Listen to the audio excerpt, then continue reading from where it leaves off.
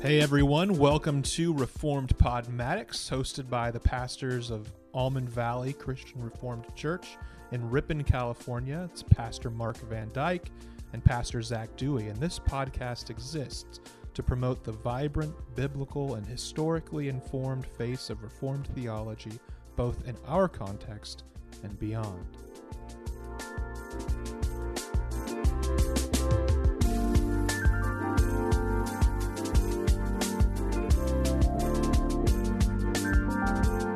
Hello again, everyone, and welcome to Reformed Podmatics. I am Pastor Mark. And I'm Pastor Zach. Thanks so much for joining us this week. We are so thankful for people who continue to tune in and listen. This has been a fun project, and there's some, I would say there's some continuing excitement around it, not just in the office here, but in the church. We've been really blessed to be working on this project, and it's just a very, very small part of what we do, but it's kind of a cool way of reaching out into the far reaches of the Christian Reformed Church and the evangelical interwebs and all that. And so if that describes how you found us, thanks for tuning in. And if you have been enjoying these episodes, hopefully you can spread the word a little bit. Not that we need to obsess about such things, but at the same time, it's good to spread the word about this podcast as we work on it and think through things biblically. Yeah, to get good resources out is always a good thing. I was just reflecting before we recorded this on the title of our podcast, Reformed Podmatics. Some people may click on this thinking that what we're really trying to do is to establish and maintain and speak about the ongoing existence of the Reformed Church. And of course, we want to edify the Reformed Church, but maybe you've realized, this isn't actually them getting always into the nitty-gritty of Reformed theology so much as it is two pastors speaking from a Reformed perspective into various issues that are going on in the world or that come up in the Christian life. And that's very much what's happening today as well. We're sort of getting back to our bread and butter sort of episodes where we're talking about really important issues that are going on in our world, things that Christians are thinking through. Yeah. And so depending on what we title this episode, you will probably get the sense that this episode is about attending same-sex weddings. Yeah. And this came to mind just because over the last few weeks I've been in conversation with an elderly woman, a friend of mine, who I work with at a local ministry that I do. And she asked me, Zach, you're a pastor. What do you think about me as a Christian woman attending my gay grandson's wedding that's coming up later this year? And so we've had a couple of quick conversations, not nearly as long as I would like to have them. And I'm not her pastor, but just speaking as a pastor, I gave her some of my thoughts. And it's really caused me to think about this really deeply, not just from a theoretical standpoint, which can be interesting to think about, as we'll kind of get into that, but really from a deeply personal standpoint, knowing that this will, from what I can tell from her, probably cost her one way or the other. And if she does decide not to go, it will cost her profoundly. And so there's a lot of pastoral thoughts to get through as we work through such a question. And maybe you've wondered at one point in your life, or you can anticipate wondering at some point in your life whether or not you would go to a same-sex wedding. And so we hope that this episode serves you well in thinking through this very delicate issue. Yeah, last episode we talked about preaching allergies, where we boldly called on ministers not to avoid difficult topics, and so we're going, lest we be considered hypocrites, we're going to jump right into, honestly, practically speaking, one of the most difficult topics that Christians, Christian families are having today. That is whether or not to attend the same-sex wedding, I suppose you could call it in some sense, ceremony or reception of a family member or coworker or friend. And so why don't we just jump into our flat-out answers? We don't want to string people along. We don't want to give too much prelude here to the meat of the discussion. Right. I would say no. I would suggest that a Christian should not attend the wedding and not celebrate a sinful activity, not just the sinful activity of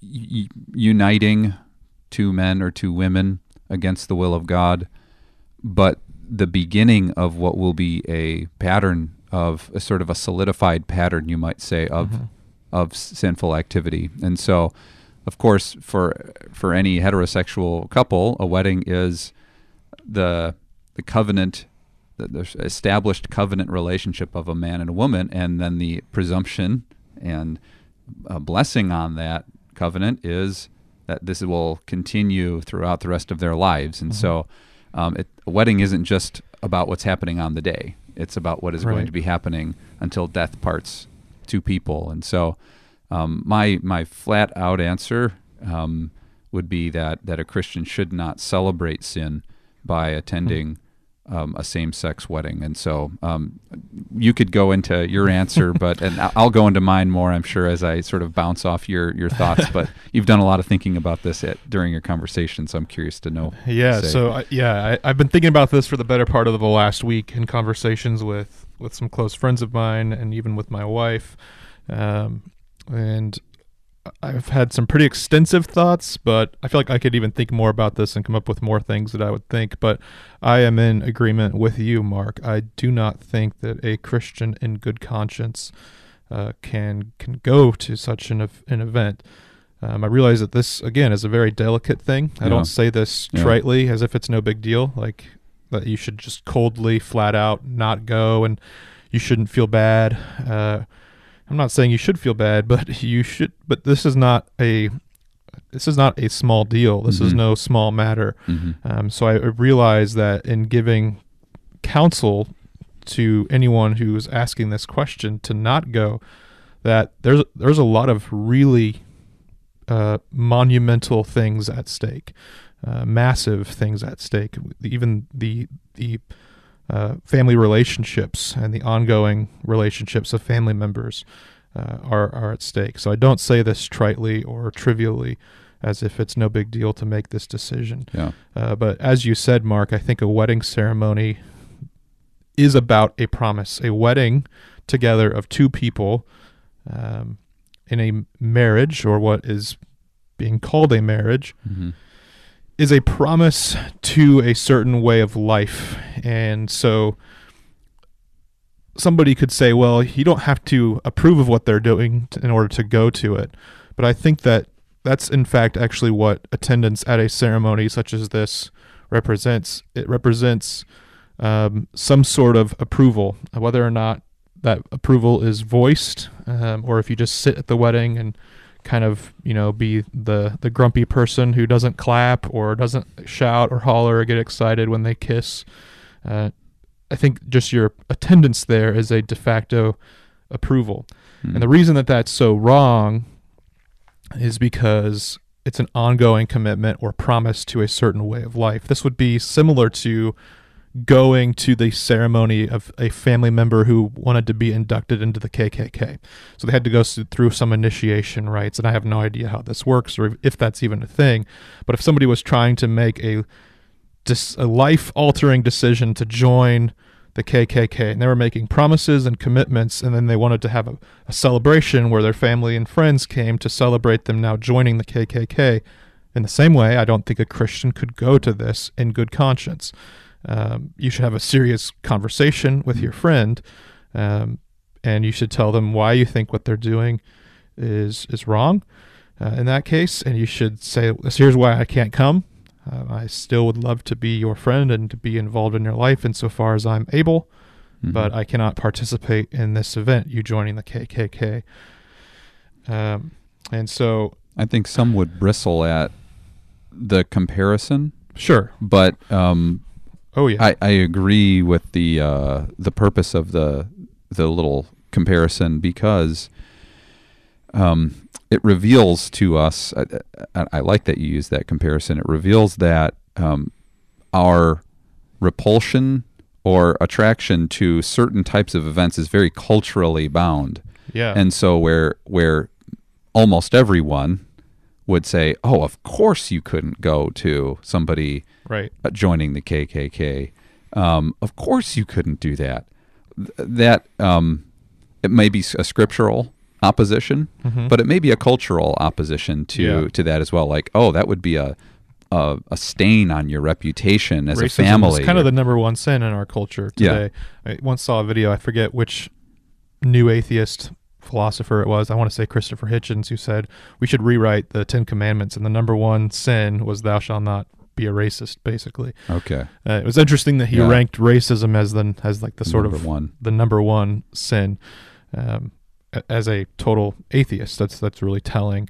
And so in some ways our culture, this is why even the most atheistic person will have a guttural reaction to the N-word being used, which absolutely is unacceptable to use in language. Because but even that person who will approve of homosexuality will have that sort of visceral reaction to that word, as they should. Yeah. So it's just interesting, though. But for the Christian, not only should we have that visceral reaction, but we should have our basis for having that reaction is that in the blood of Christ, all people are equal and are bound together. And so the Christian should see that in the church there's no room for racism, and in the world there's no room for racism. That's not possible. Maybe I've been watching too much Premier League. I just used that language. That's their sort of slogan this year. No room for racism. But I think that the comparison between the KKK ceremony and the gay marriage ceremony, while they are drastically different kinds of things, I get that, and it will be offensive to many people, to hear that comparison. For the Christian who, standing on God's word, sees that both of these activities, racism and homosexual practices, are sin, that they are essentially, I think, similar comparisons. Yeah, it's solidifying a lifestyle. Yeah. And exactly. a trajectory for how that life is going to go. So it's not just a one-time sin. So some people could retort here and say, well, Jesus hung out with sinners. He befriended sinners at great cost to himself and to his own social status. He befriended them. So shouldn't we befriend sinners? And that sort of means that we should, applaud them at these big moments in their lives. Whether if your homosexual friend is graduating college, you should be there. And in just the same way as you would go to their college graduation ceremony, you should go to their wedding ceremony. The problem and the difference between those two is that graduating college is a great thing, whereas a commitment to engaging in lifelong homosexual sin is not a great thing. And that will cost you. But it takes conviction to arrive at that point, and so there's sort of two steps. There's the conviction to believe that homosexual activity is sinful, and then the further conviction to live that out in refusing to celebrate that out in public or in your family. And if you're life. wondering on why we think it's sinful, you can go back and listen. We have an episode on this, I believe, from last summer, where we talked about homosexuality, the ethics behind homosexuality. This episode, we are not debating the ethical goodness or badness of homosexuality.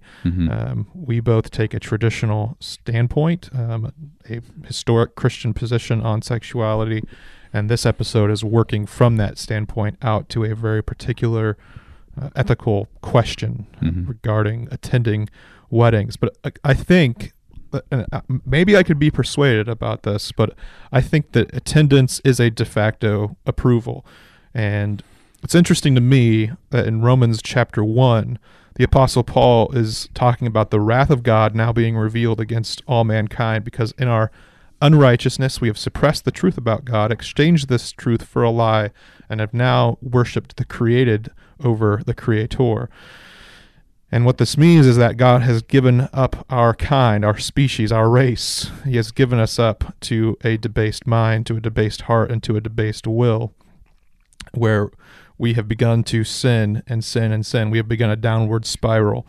And he ends this section at the end of chapter 1 talking about all the different ways that mankind sins. One of them, interestingly, is disobeying parents.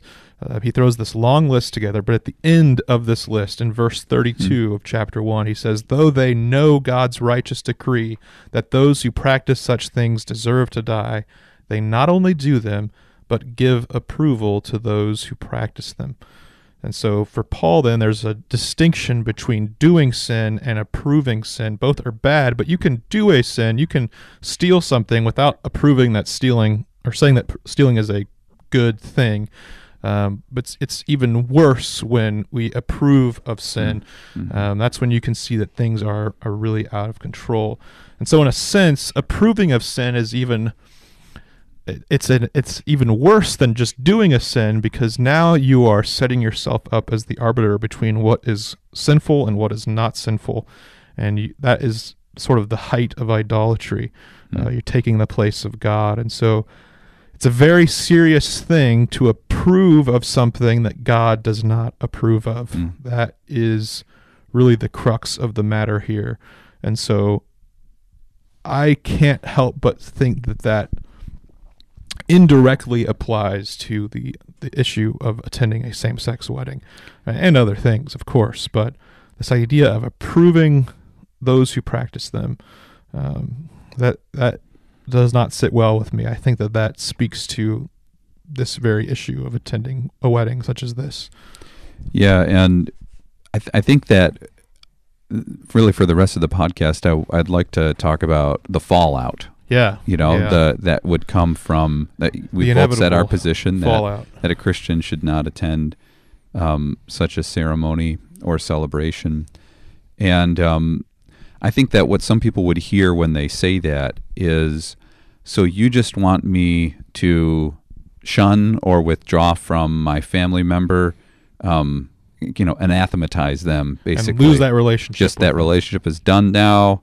That person is dead to me. Yeah. That is how some people would interpret what we're saying, but it's not what we mean at all. That would be almost an intentional misinterpretation of what we're saying. In fact, I would go so far as to say what we're suggesting is actually the opposite, that we would encourage approaching such a person before the wedding would happen, the opposite of a passive-aggressive sort of, well, I'm just not going to respond to their invitation, and I'm not going to be there, and then they can assume all kinds of things about why I might not be there. But I would encourage the assertive and engaged response to approach such a person, especially if you're related to this person or if you have any kind of authority in this person's life. Yeah, if you're a parent, the stakes are even higher. A pastor, a friend, an older sibling, and sibling in general, you could approach this person and say, well, here are the reasons why I believe that you should not do this. This is not my opinion. I think that is really important to note. In our culture of moral relativism and people basically forming kind of the potluck version of their personal morality. Just, I'll grab this here, I'll grab that there. I don't like that, and so I'm against that. I do like this, and so I'm in favor of that. And so often with that comes an opinion on same-sex activity, homosexuality. That's how people understand moral formation. To approach such a person with the Christian moral formation of, this is not my opinion, this is clearly taught in God's Word, that what you are doing, presumably already, and codifying already, or sort of in a more permanent way through the ceremony, is wrong. It's against God's will. And so I'm pleading with you not to do this. I think people would hear our suggestion that you should not attend a same-sex wedding as almost permission to passive aggressiveness. Yeah, and writing that person off. I'm just not going to go. Right. Yeah. Especially if it depends on your connection to this person. If it's a coworker, who you just sort of know peripherally, and everyone in the office was invited. Mm-hmm. I don't know if you have to go, and you should.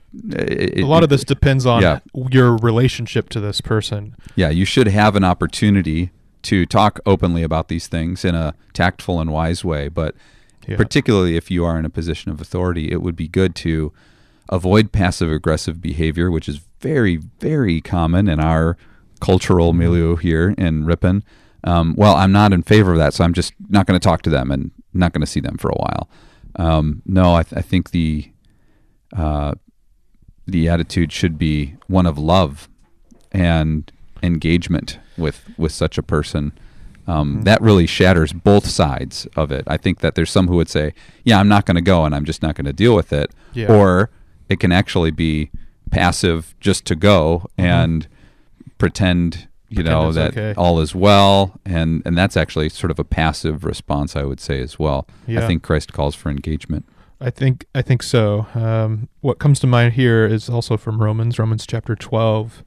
Paul is dispensing lots of, you could say, I don't know, I don't want to sound trite with what Paul is doing in Romans chapter 12. He's talking about what the new life looks like and the calling of the Christian. Yeah, and Christian so he's community. Giving a very long overview of really concise ethical commands in Romans chapter 12. One of the things that he says, which really stands out in this conversation, is, if possible, and this is Romans 12 verse 18, so far as it depends on you, live peaceably with all. And so this does not mean compromise. Well, it depends on me if I just compromise. And if I just go and I go against my convictions here, then I can live peaceably with this person because we'll get along if I just go. Paul is not, that's not what he means by so far as it depends on you. He says, what he's saying here is, do your best to establish peace with this person. Live by your convictions, of course. He says, overcome good with evil with good. Also in this passage, and he talks about having your mind conformed to God's word. It's all here happening in Romans 12. So far as it depends on you, do all that you can to live peaceably with this person while also living by your convictions. This is the whole Scylla and Charybdis of truth and grace, living and speaking with truth and grace. We have to live truthfully and do so graciously.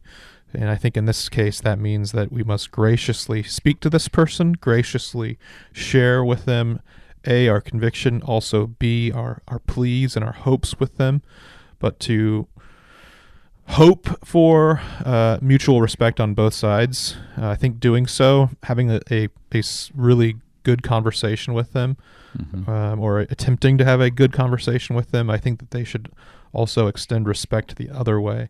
But then this leads us to, I think, the final part of this conversation. That may not go well either. That very well may not go well. Part of this is because in our world today, we have elevated our sexuality to be effectively our very personhood, and so such to the point that when you do not attend somebody's wedding like this, you are making what to them is seen as a de facto disapproval of their entire personhood. It will feel like you are doing something that is striking at the very heart of who they are. You're devaluing them as a person, not just as somebody who is getting married to another person, but you are devaluing them and their existence. That's how it will feel. But this may lead, again, to a totally destroyed relationship. So what do we do, especially if this is, let's say, a relative? Let's say this is your own child, or in the case of my friend, your grandchild. What do we do here if they say, if you do not come to my wedding, you are not going to be in my life anymore? Mark, how do we counsel someone in such a scenario? Well, obviously the response should be one that is as loving as possible and that wants to establish and communicate love. So I've had difficult conversations at times with people in my family, and that has involved talking about sin and asking for repentance, or repenting, doing my own repentance particularly I think of like with my wife, where we talk about important things that we've done. And if love is at the center of that conversation, there's so much more opportunity for progress. And so even thinking about a conversation I once had, I kept trying to say, I love you, and therefore I want to see the full, abundant life of Christ for you. He came that we might have life to the full, and we can only have that on his terms when we live in the truth, when we walk in the way of that Scripture tells us to. And so prefacing almost every sentence with, I love you, therefore I want this for you. So it becomes less of like, I want to control you. It's going to be the perception. And or I hate you. It could be also the perception. I hate you because this thing that you're doing is wrong. And so to do sort of preemptive strikes against that misinterpretation by establishing love is so key. But going beyond that, I would say some people would also interpret our teaching as saying that the family, it's just going to be blown up by Christian living, And God wouldn't want that. Yeah, and so I know that God wants me to love my family, and it is true. Of course, it's true that God wants you to love your family and be a peacemaker in your family and honor your father and mother. That's right. But there is a promise of Scripture in two ways that Jesus gives of a greater blessing of community with spiritual family. Yeah. So some people would hear, you should not go to a same-sex celebration of that so-called marriage. I say so-called because it's not actually a marriage. There's no consummation. It's not a biblical marriage. According to the Bible, it's man and woman become one flesh. That is the consummation of a marriage relationship, and of course that's impossible where you have two men or two women. And so even calling it a marriage is an untrue thing. Yeah. And so 1 Corinthians 13, love rejoices in the truth, right? And to go would be not rejoicing in a truth. Yeah. And so, anyways, digressing back to the family point, I would say it's a good point, though. You have a spiritual family. Jesus says when his family comes to pull him away from his teaching, they think he's wasting his time. They think he belongs back at home. And so Jesus responds with, well, who are my mother and my brothers? Those who do the will of my Father. They are my mother and my brothers and my sisters. They are my family. And so recalibrating how we understand family is going to hopefully help people see this isn't a call to destroy relationships and be on your own. That could be how it feels, particularly if somebody idolizes the nuclear family. Yeah. But it's a call perhaps to value family in a different sense. Now, holding this teaching with the Reformed focus on covenantal families is really interesting. That could be a whole other episode. For sure, yeah. And I never want to make the mistake, like somebody would say, well, that sounds kind of cultish. Right. That you should forsake your blood relatives because of this idea, religion. We're your real family. I mean, that is how cults talk. We're the real family, and Christianity does not say that the church is your real family, to the exception of your blood relatives. The church, I think it's very clear that actually your blood family is your family too. It's There's just different kinds of family. There's distinctions.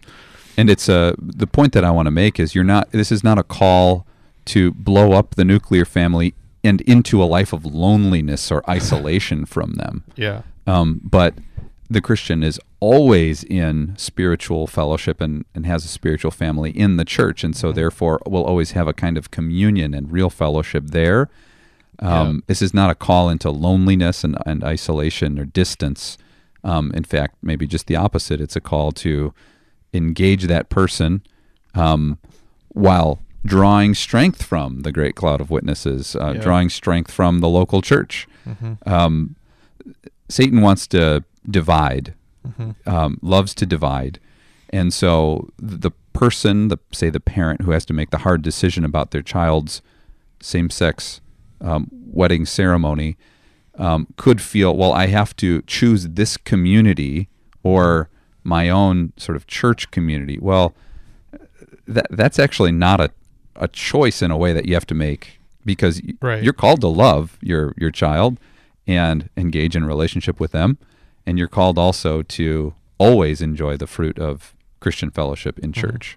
So really you're not essentially forsaking either, I would say. Yeah, it's interesting to me then that are the passages we selected, yours from Matthew 12 verses 46 through 49, where Jesus talks about those who do the will of my Father, those are my family.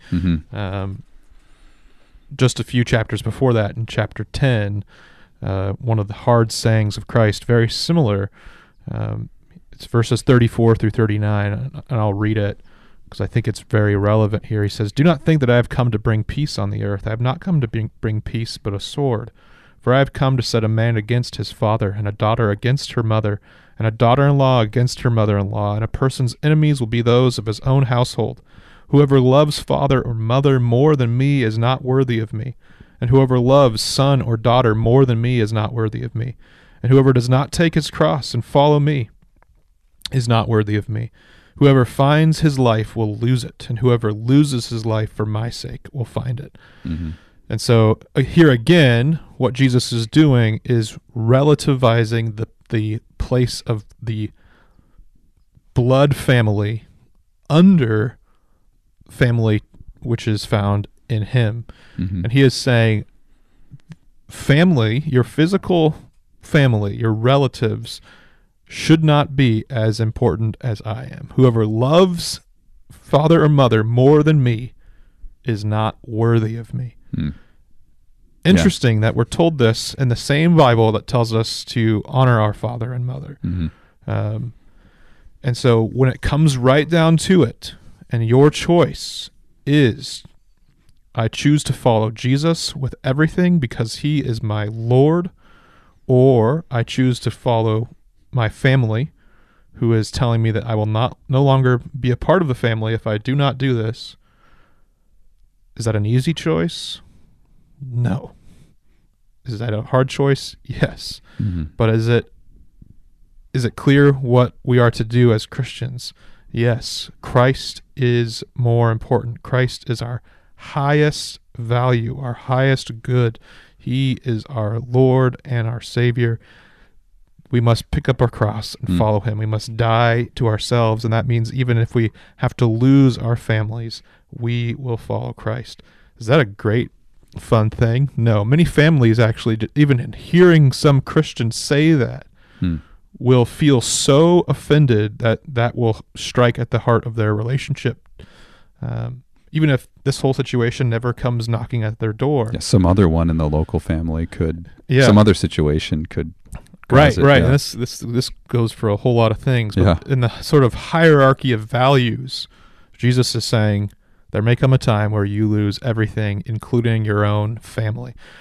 And it's funny to me because in our world today, family is not a high value for most of secular humanism.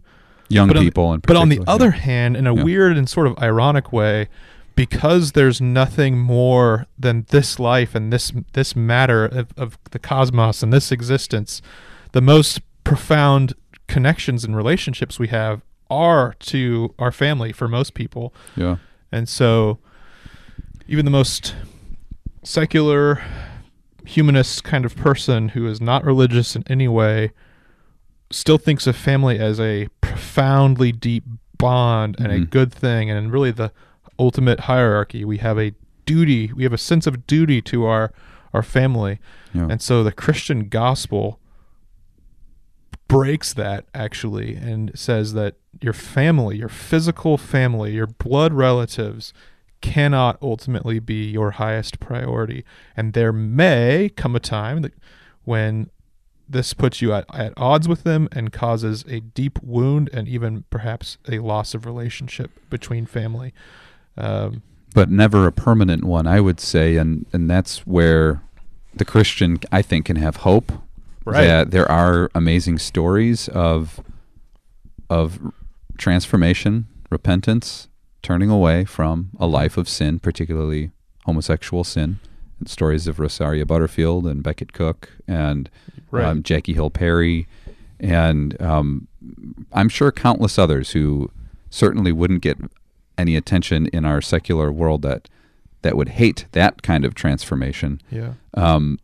But there are those God's success stories where people did not give up on them. They loved them. Mm-hmm. And so, again, I think I want to be sensitive to that accusation that, well, this sounds like a cult. Like, you're telling me to forsake my family to go and just believe it. No, I'm not saying that's what you're saying. I'm just recognizing, again, preemptively, that is going to be a warped interpretation of what we're saying. That's what I'm saying. Absolutely not to. It's not that at all. And the Christian never gives up. Right. Never. It's I'm channeling my Winston Churchill here, I guess. Never surrender, and so never gives up on that person. And so I think, again, that is one of the lies that is at work in this conversation. Is if I don't go to the wedding, I am forsaking this person forever. No, no. You are called to engage with that person in creative, loving, regular ways. Yeah, and not every one of those conversations is going to be a call to repentance and leave their new partner. Oh yeah, But at the same time, to speak the words the Spirit provides in those conversations and be willing, I would say, to have that conversation at any moment. And love rejoices in the truth. Love never fails.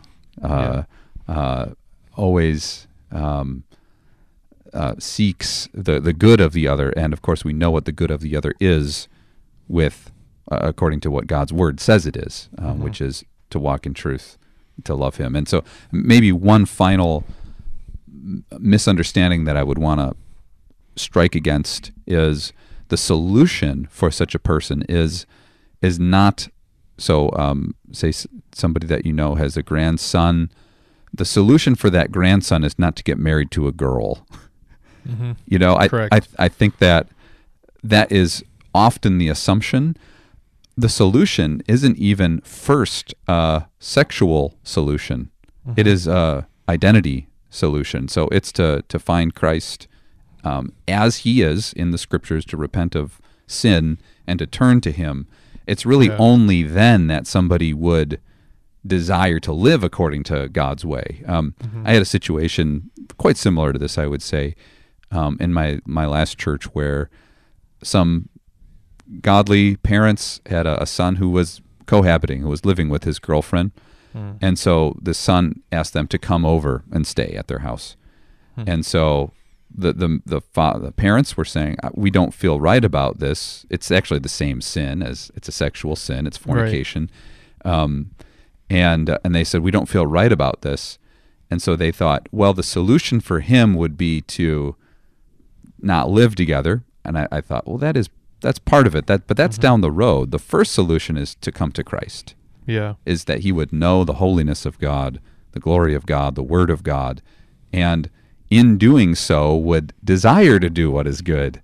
I think that so often these conversations can just focus on the steps that are, say, step 3 and 4 and 5, instead of getting to step 1 of understanding the gospel, who you are in Christ, and sort of the call to live for Him in every way, and not just with our sexual lives. Yeah.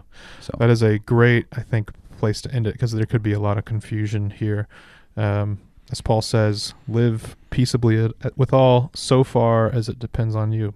This means that, you don't, the Christian doesn't end the relationship. The relationship may be ended with you as a Christian, but so far as it depends on you, you must aim to continue loving this person. Yeah.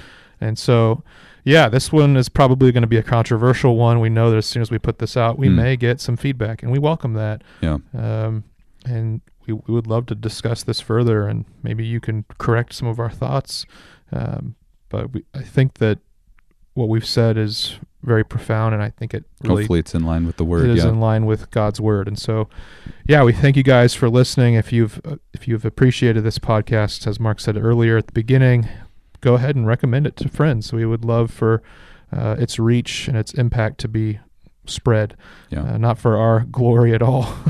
I like just being a small town guy, and it doesn't really matter to us if it's 10 people listening or 2,000. Right? It's just pastors talking. So sure, that's the ultimate aim, anyways. But again, thanks for listening, you guys. We'll be with you next week. Great, see ya.